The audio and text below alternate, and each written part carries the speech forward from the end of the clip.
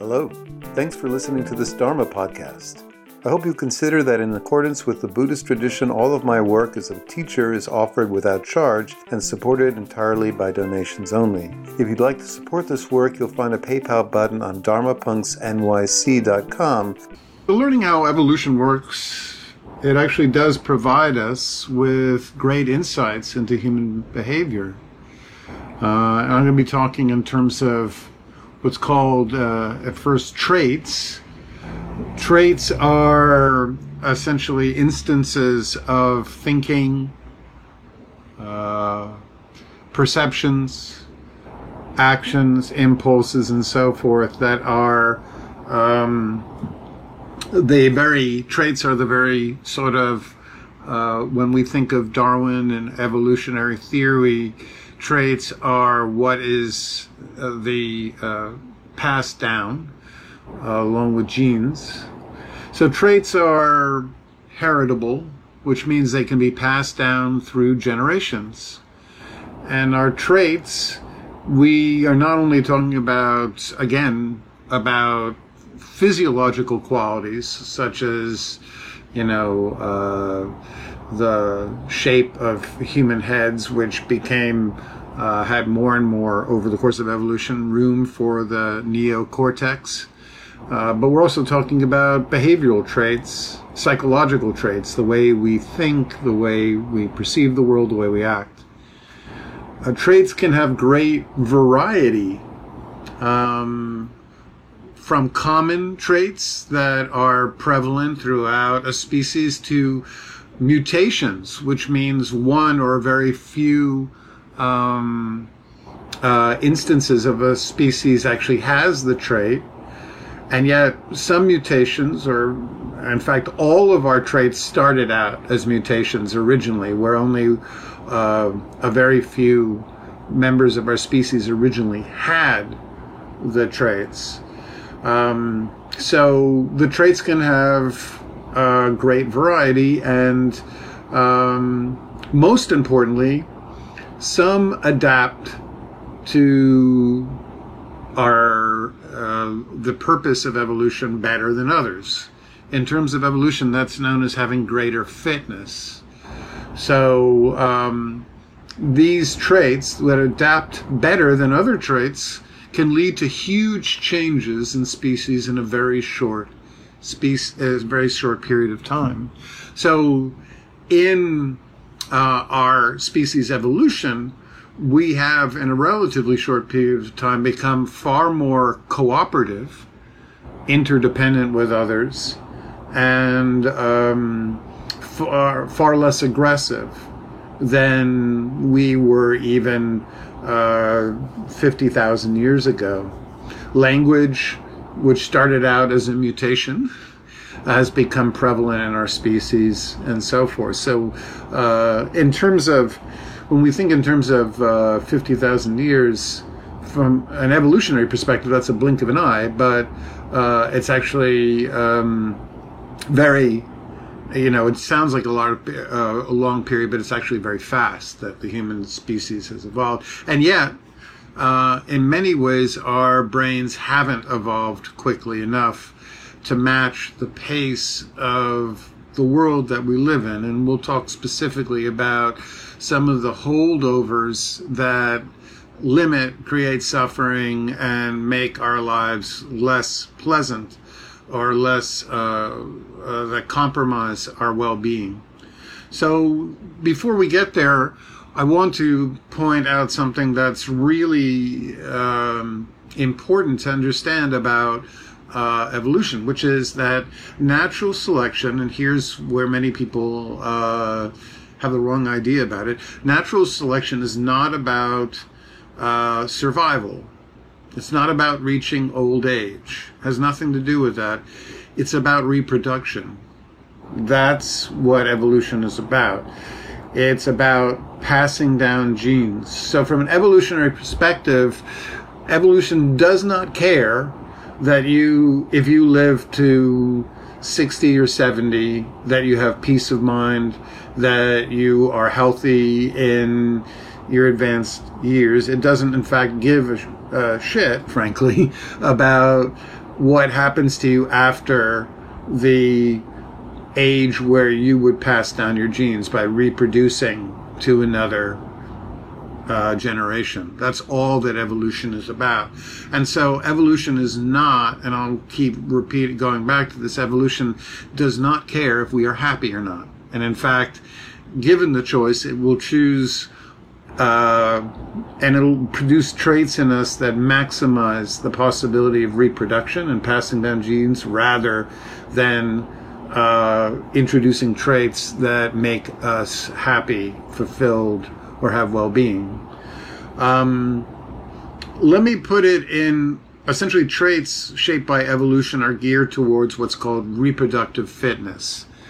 That's what evolution cares about, and a subcategory of that is enhancing our sexual selection, which means that people will select, in our species, people will select us to reproduce so that we will pass down genes, and that's really all that evolution is about.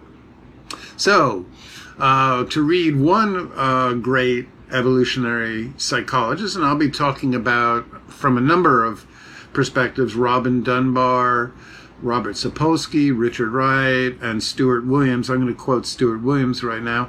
The peacock's tail and the deer's antlers don't promote their owner's survival, but they do have an evolutionary function. Their function is to boost their owner's reproductive success. Most of the beauty and color in nature comes from sexual selection, the scent and appearance of flowering plants, the plumage and melodies of songbirds, and the art, music, and humor of Homo sapiens. So all of these traits developed as a way to originally enhance the likelihood of our reproduction. Natural selection isn't about the survival of the fittest, it's about reproduction of the fittest. So it's not about our survival, our long-term well-being. It's about the genes that are passed down are the genes that helped us maximize the chances of reproducing. So let's talk about this in specifically useful ways. This creates a bunch of different delusions or misperceptions of the world that made our reproduction more likely, but at the same time didn't benefit us in terms of any well-being, any degree of lasting happiness. So one delusion is that we tend to vastly overestimate the pleasure that consuming or acquiring things will bring us. Why is this? In our ancestral history, acquiring food, acquiring shelter, acquiring clothing maximized our chances of attaining tribal status and reproducing. So as a result, the mesolimbic DA reward pathway rewarded us with massive jolts of dopamine, a pleasure and reward neurotransmitter, every time we accumulate, acquire, or amass things. From an evolutionary perspective of maximizing our chances of reproduction, that makes sense. But in terms of lasting happiness, we'll discuss how it actually does the opposite. It's also to our evolutionary advantage that pleasure doesn't last. Now, why is that? If pleasure didn't evaporate quickly after we acquire or consume things, we wouldn't be impelled to go out and acquire more things that would be to our advantage. We wouldn't be impelled or rewarded for continually amassing more food, more shelter, more tribal advantages. So the dopamine reward that excites and stimulates us always happens before we eat the cookie. After we eat the cookie, very little dopamine. Before we buy the car, every car looks great. And we'll be rewarded with dopamine will stimulate thoughts about how great our life will be if we buy a new car. You buy the car, The next thing you know is that we're fixated with all the problems of owning the car. If we want to buy a house, etc., etc., etc., we envision the lasting benefits of things as part of the dopamine reward system, the mesolimbic structures of the brain. We overestimate the amount of pleasure that it will bring. We don't envision the headaches and the dissipation that will follow. So, again, what this boils down to is that it is not in the structure of evolution to care that we find lasting happiness. In fact, one of the things about pleasure, the way it's structured in the brain, is that it also obfuscates what's known as the hedonic treadmill, which is by and large, people's baseline happiness doesn't change no matter what they try to acquire, whether they inherit a vast amount of wealth, whether they suddenly strike it rich in some way. There's been lots of studies that show that people's baseline happiness, in fact, always returns to where it was before, because the dopamine is not there to ever encourage us to relax, to feel good about ourselves, to enjoy our life. None of that had any evolutionary purpose. Evolution's purpose was to reward us for consistently feeling that there's something missing, that there's something absent from our life, that we need to constantly go out, acquire, achieve, amass more. The second delusion that has been wired into the brain due to evolution is that it's important for us to care what others think about us and to be self-conscious about our tribal status. Now, where did that come from? In order to understand it, it's worth reflecting, as in Richard Wright's wonderful book on evolutionary psychology, that the bulk of our species' history was spent in hunter-gatherer collectives. In fact, of the roughly 200,000 years of Homo sapien life, only the last 2,000 was spent outside of, or maybe 5,000 was spent outside of hunter-gatherer collectives. So the bulk of our history was spent in very small, largely nomadic clans, where you would spend your entire life with maybe 5 or 6 other adults.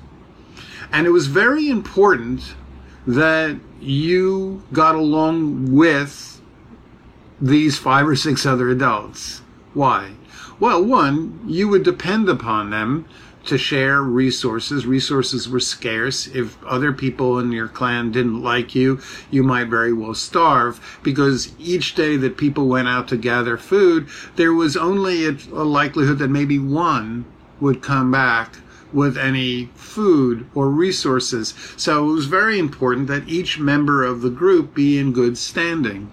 So over the course of evolution, as Lieberman shows, the brain was wired in the anterior cingulate cortex with deep concerns about what other people think about us. And so the good thing about being in our ancestors' hunter-gatherer collectives is that you lived next to those people, so you find out very quickly what they thought about you. If they didn't like you and they kicked you out, it would most likely lead to your death, because no other clan would accept you, and being on your own, you wouldn't be able to survive. So it was vastly important that you would connect very quickly with anybody who might have a negative feeling about yourself and work it through with them. But guess what? Today we live separate from others. Sometimes we might connect with somebody who lives across country, or somebody that lives across town, somebody that we might not come into contact with for a number of weeks. And so we're still living in the brain that cares very deeply about what other people think about us, and yet we don't have the immediate access that we did in the past, where we would immediately be able to interact with the person who we were concerned about and essentially find out if we were still in good standing with them.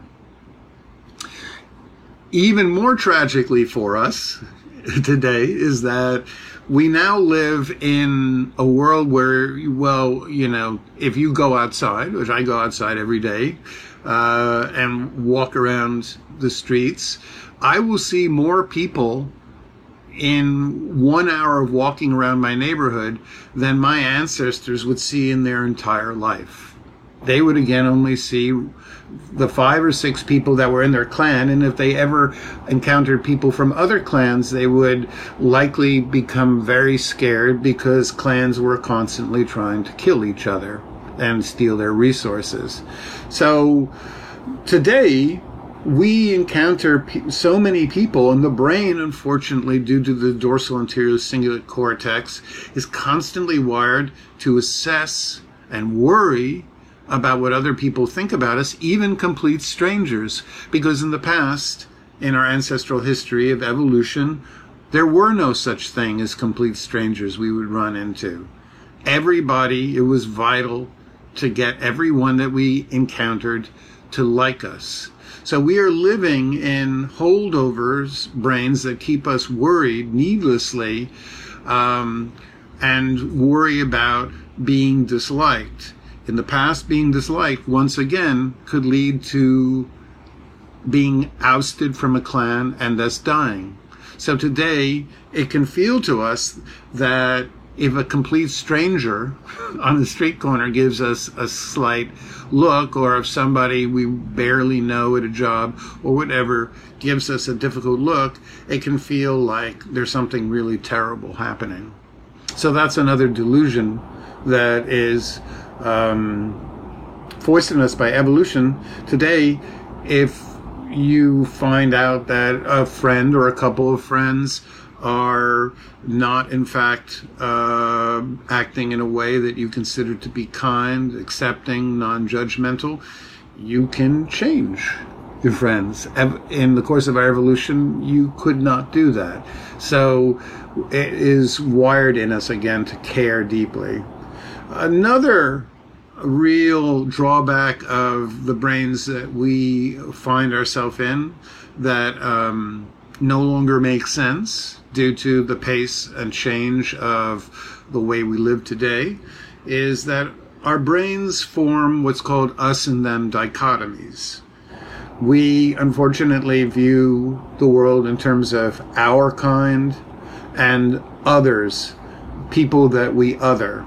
This is the neural underpinnings, unfortunately, of xenophobia, racism, and all forms of bias. Within 1/10 of a second exposure to the face of someone of a different ethnicity, clinical studies show activates both the amygdala and the fusiform gyrus, which triggers an uptick of stress.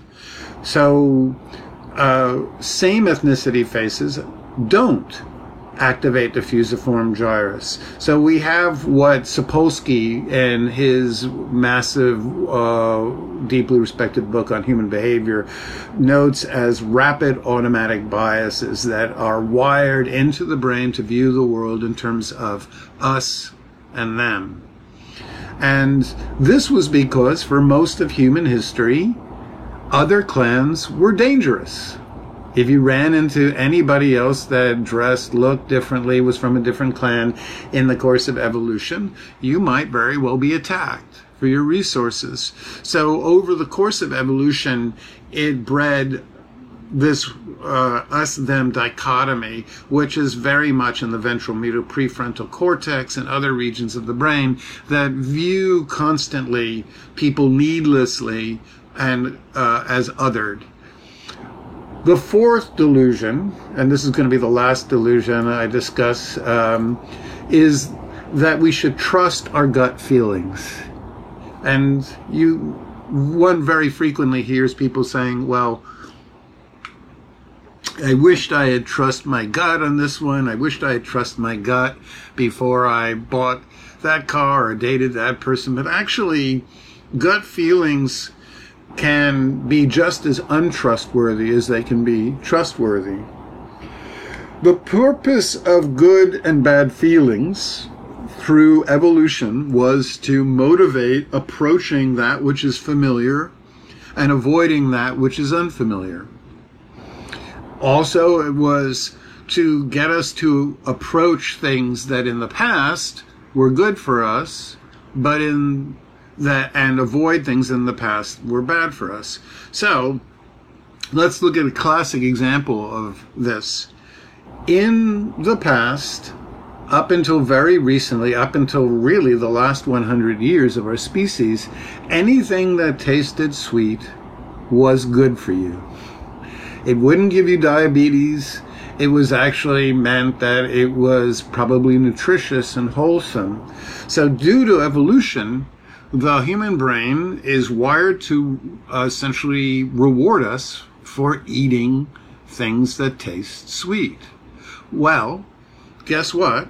Within the last 100 years, where sugar has been refined and placed into practically every food imaginable, now we have the rampant scourge of diabetes, which is because our brains are wired to always think that things that are sugar, that taste like sugar or taste sweet, are good, and things that taste sweet will reward us once again with dopamine. The right hemisphere and the midbrain gravitate to the known, not the unfamiliar, which made sense in environments where anything unfamiliar could kill us.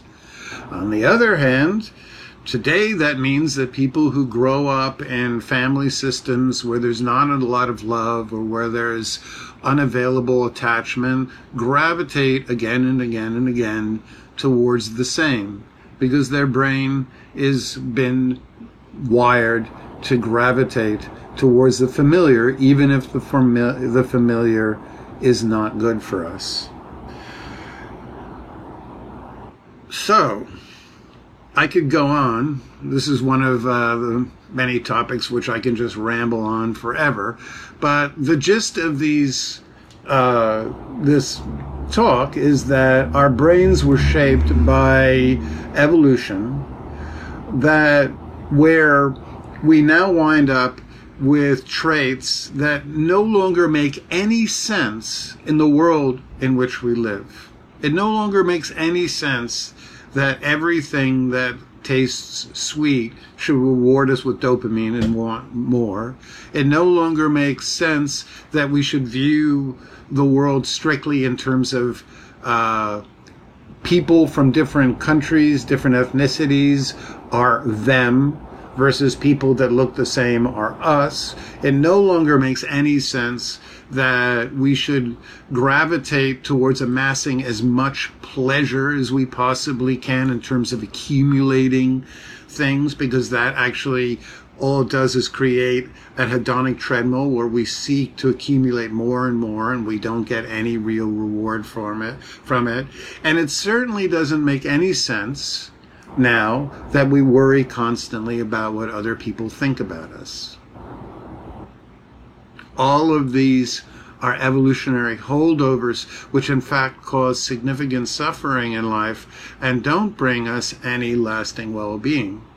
Now, fortunately, our species has a capability that many species doesn't, which is known as cognitive flexibility. Cognitive flexibility means that we can actually override our programming. We can inhibit what's known as bottom-up evolutionarily shaped impulses. So unlike my cats really struggle to override some of their evolutionary impulses that no longer make any sense. Hilariously, if you ever watch your cats in litter boxes, they will very often try to clean imaginary areas on the wall and stuff like that, or bury their turds using imaginary things, because in the past for their species, or probably still today for their species, it was important to cover up the markings of where they were because they could be attacked by other species. But my cats now live indoors. There's no possibility of another species attacking them. So it's an evolutionary holdover that's no longer really making any sense. But in human life, it's very important for us to develop cognitive flexibility, which allows us to inhibit old, outdated impulses. What does that? Well, that's the dorsolateral prefrontal cortex. That's the region of your brain that allows you to say no whenever somebody pushes chocolate or sugar in front of you. It allows you to say, hey, wait a second. I know that if I ate that, it would taste good, but it's not good for me in the long term. Therefore, I'll say no. That's the region of your brain that lights up when you get caught up too long in worrying about what somebody thinks about you, and then you finally say, you know what, fuck it. There are other people in the world. I don't need to obsess about what this one person thinks about you. It's your dorsolateral prefrontal cortex that allows you to set healthy long-term goals that in our evolution made no sense, but today mean terrific sense. For example, practicing meditation, which allows you to shrink your amygdala so that you're less fear-based. It allows you to focus attention on what's known as salient stimuli, which is actually safety cues around you that will deactivate panic attacks. It's not an evolution's benefit of passing down genes that we're able to do that, but it makes all the difference in our being happy. The way that is most efficient for us to override the wiring of our brain and to literally change the gray matter so that the amygdala shrinks and the functional connections between the fear center of the brain and the prefrontal cortex become diminished, and also to deactivate the excessive influence of the craving brain, the mesolimbic circuits of the brain, is through the ability to pause, to stop before we act, to bring our attention to the feelings in the body that are impelling us to act in a way that is primed by evolution, to allow the feelings to arise and pass, and then to engage alternative strategies. And all of that is another word for mindfulness. Mindfulness, essentially the practice that the Buddha introduced of pausing, bringing attention internally into the body, noticing feelings, Vedanusati, learning to allow feelings to arise and pass, is the greatest single tool of allowing us to inhibit the now archaic impulses of the brain that make our lives less fulfilling. There's a wonderful final teaching I'll go into before I lead us in the meditation. Great story I love of Ajahn Sumedho, great Buddhist teacher, was giving a talk, and somebody in the class, I mentioned this before, somebody in the class rose their hand during the question period and said, so Ajahn, I've been struggling with eating donuts before I go into work. My job isn't that fulfilling, and every day I can't help but go in and buy a couple of donuts, and it's not good for me, and it's not rewarding, and I actually feel worse after I eat them, because after the initial spike, then there's the depressive part that follows. And so they said to Sumedho, maybe the best thing for me to do would be to just walk in such a way to work that I didn't pass the donut store. And Sumedho said, well, actually, that's not what is in your best interest. That's not what the Buddha taught, and that won't help you. All you'll do is find something else.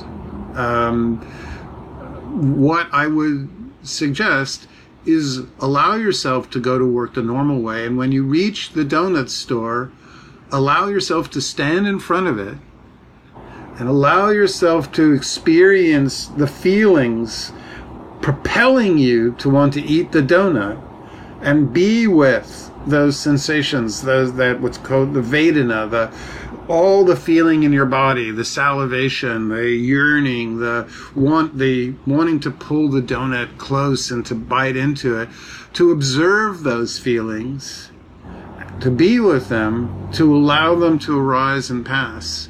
And then every day insert a gradually longer pause of observing before you eat the donut. Then you can go in and eat the donut. So spend 1 minute being mindful, then the next day 2 minutes, then the next day 3 minutes. So you're inserting a mindful pause before we engage in an evolutionarily instilled behavior. And over time, by the time you get to 7 or 8 minutes, you'll find that the need to eat the donut will have arisen and passed, and then you'll be able to go into work, inhibit that impulse, and to feel much better about your life. So that's what we're going to be doing in our practice today. We're actually going to be practicing with some of these evolutionary keys that have been instilled, and we're going to be using mindfulness awareness to essentially insert a pause, to be with the feelings so that we're not inclined to act on them. So thank you for listening, and find a really comfortable seated position.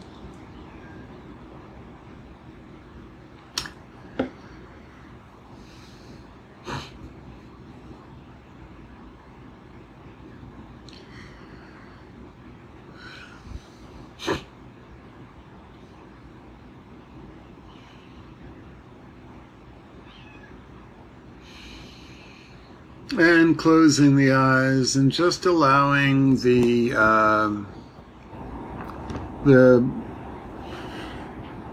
awareness to be reeled back in from the world around you.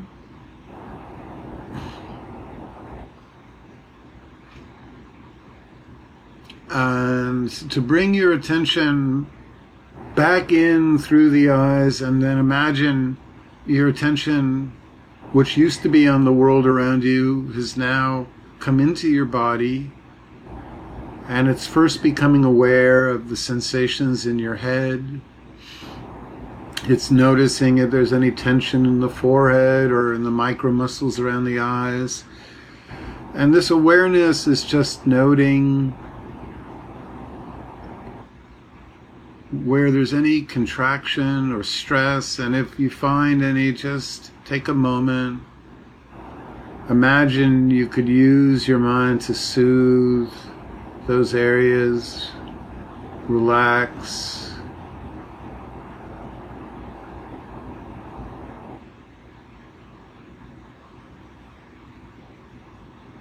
Send loving thoughts to any area that feels tight, or imagine that you could just relax the forehead, relax the micro muscles around the eyes.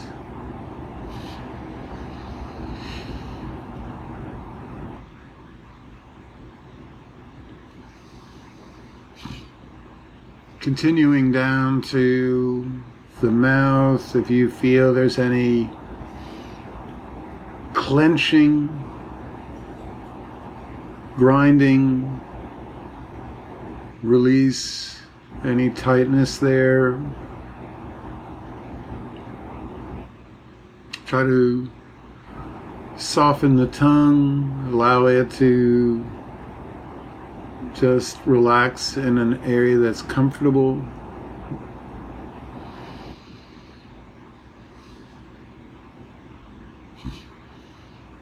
Bringing awareness to the throat, releasing any contraction there, any tightness there.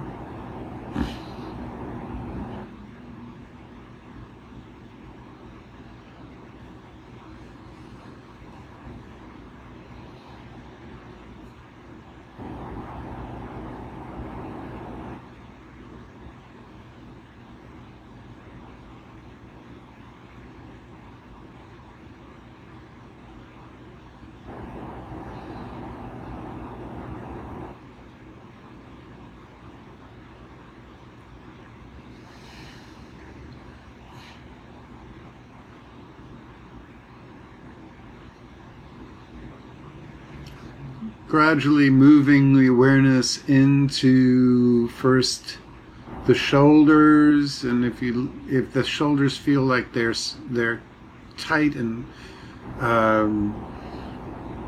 activated, just gently roll them back and drop the shoulders so that you leave a little bit more room in the chest for the breath. And then a nice full inhalation through the nose and filling up the chest, and then a very long, gradual out-breath from the mouth. Long exhalations activate the parasympathetic nervous system along with acetylcholine. Down modulates any degree of down modulates hypervigilance, anxiety, and so forth. And then continuing down your body,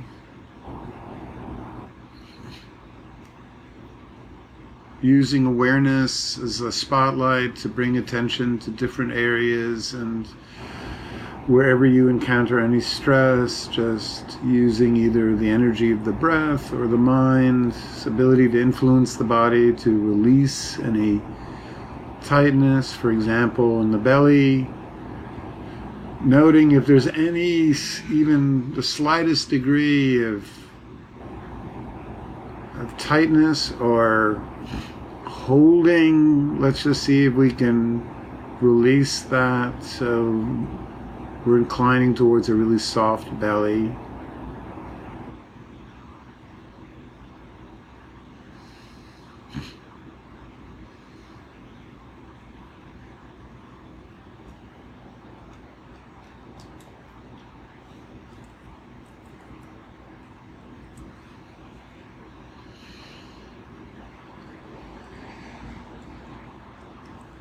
And then continuing with the arms or the legs, and just allow your awareness to be a really compassionate, roving, caring, soothing, appreciative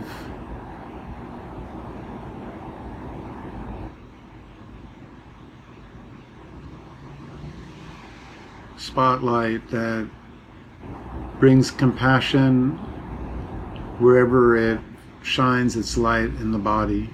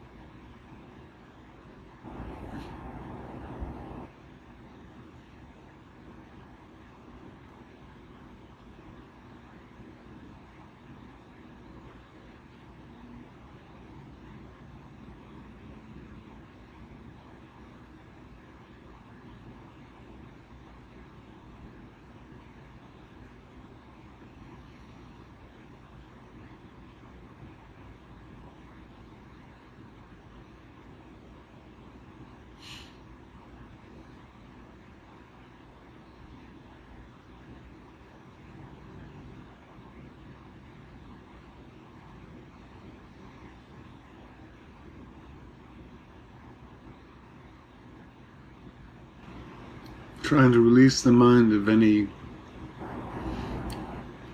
need to go anywhere, do anything, resolve any issue, figure out, solve. Just come to a place where we can come to a complete stand still, pause, where we land in our life completely and just appreciate the body that has been keeping us alive, where the need to get anywhere, to reach sometime in the future is put aside, where we can completely be with our actual lived experience without any sense that it's incomplete or lacking or missing anything. The ability to appreciate just the miracle of attaining consciousness in a human form.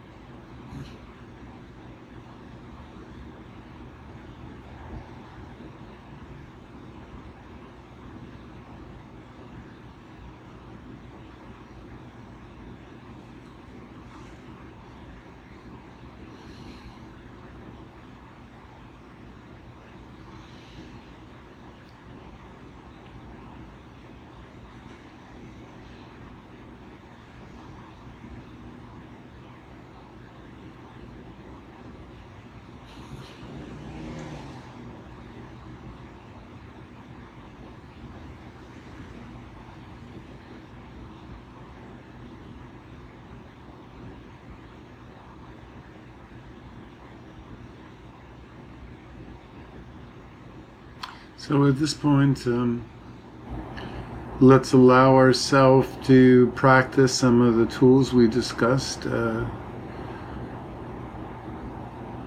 Invite you to bring to mind First, an example of the outdated reward system. So bring to mind something that right now we kind of have a maybe not addictive, but a penchant towards. For some of us, it could be a certain kind of food we eat when we're stressed, the need to take a drink in a social setting, if there's still any social settings going on in the world, or for some of us, we might feel impelled to check out with Netflix, video games, or perusing social media. Some people even dial unhappiness by looking up social media of ex-romantic partners or people that are no longer in our life. And all of these are examples of evolutionary prime behaviors. They don't serve any purpose, but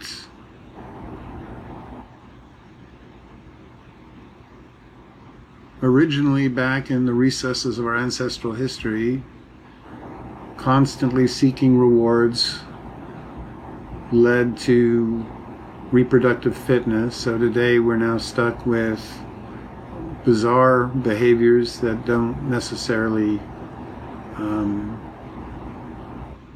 make our lives fulfilling or enriching.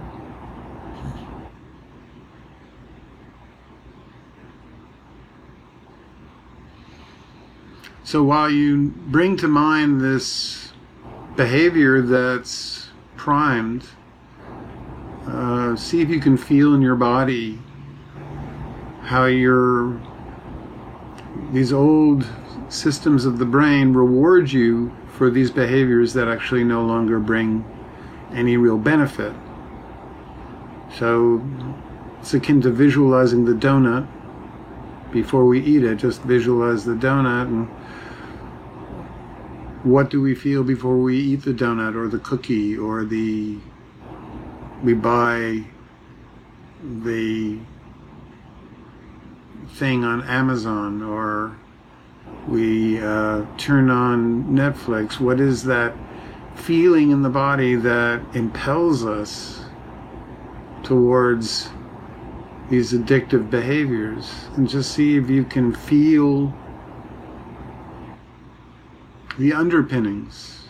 All of the feelings have been primed by ancient structures of the brain.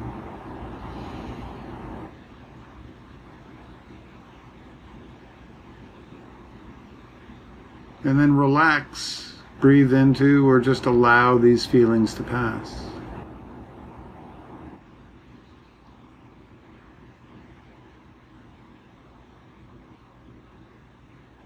Inserting a mindful pause, as it were.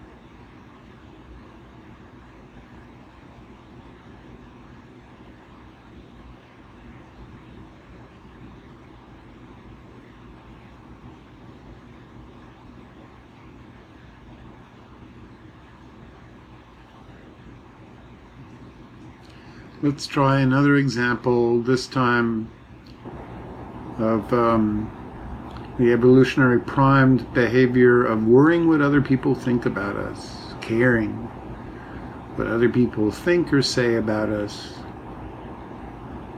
So bring to mind someone whose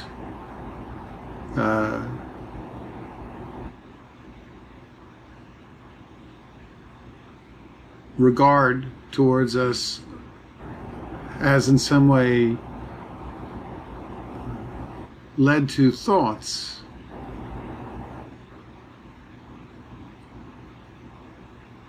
maybe somebody who we might be a friend, or somebody who is an adversary in some sense, or somebody we're in conflict or competition if it's there, and just, or somebody we feel has an unfair advantage. Sometimes in a family there could be unresolved grudges, and just bring that person to mind and just note the primed feelings that encourage, that act as the underpinnings with this kind of repetitive ideations, worrying, thinking, or becoming caught up with people who don't like us, rather than just letting it go, moving on. What are the feelings in the body? Does the stomach get tight? Does the chest feel hollow? Does the mind start to feel jumpy or heavy? Or does the forehead feel contracted or tight? Just locate the affect state, the feelings beneath that impel us towards this behavior being worrying about what others think about us. Just see if you can find an area in the body to relax. When the body relaxes, the mind does too.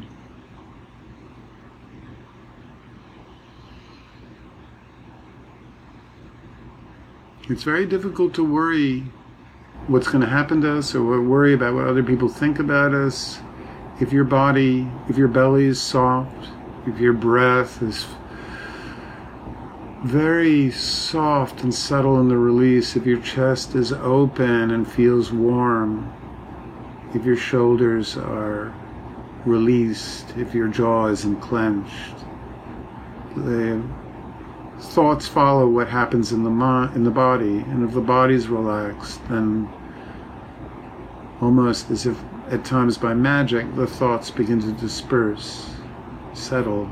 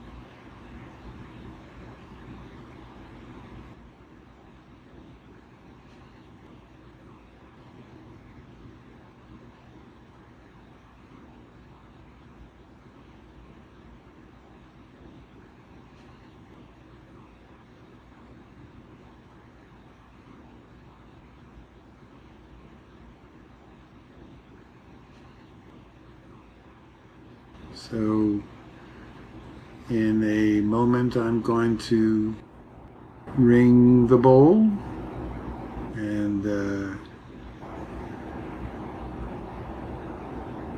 hopefully these practices are those you can go on to practice in your regular meditation. Or if not in your meditation, you can use these practices in life where you feel yourself impelled towards actions or choices that you realize are no longer in your best interest.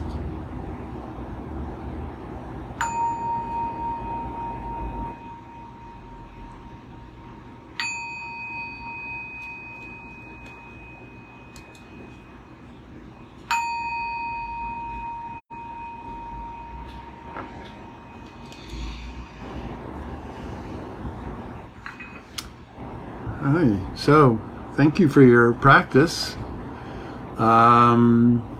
Just a couple of notes. I'm a Buddhist pastor. I do everything by donation. If you'd like to support my work, the Venmo is DHARMA, Dharma, PUNX, NYC. And or the PayPal button's on the website, which is the same, Dharma Punks NYC.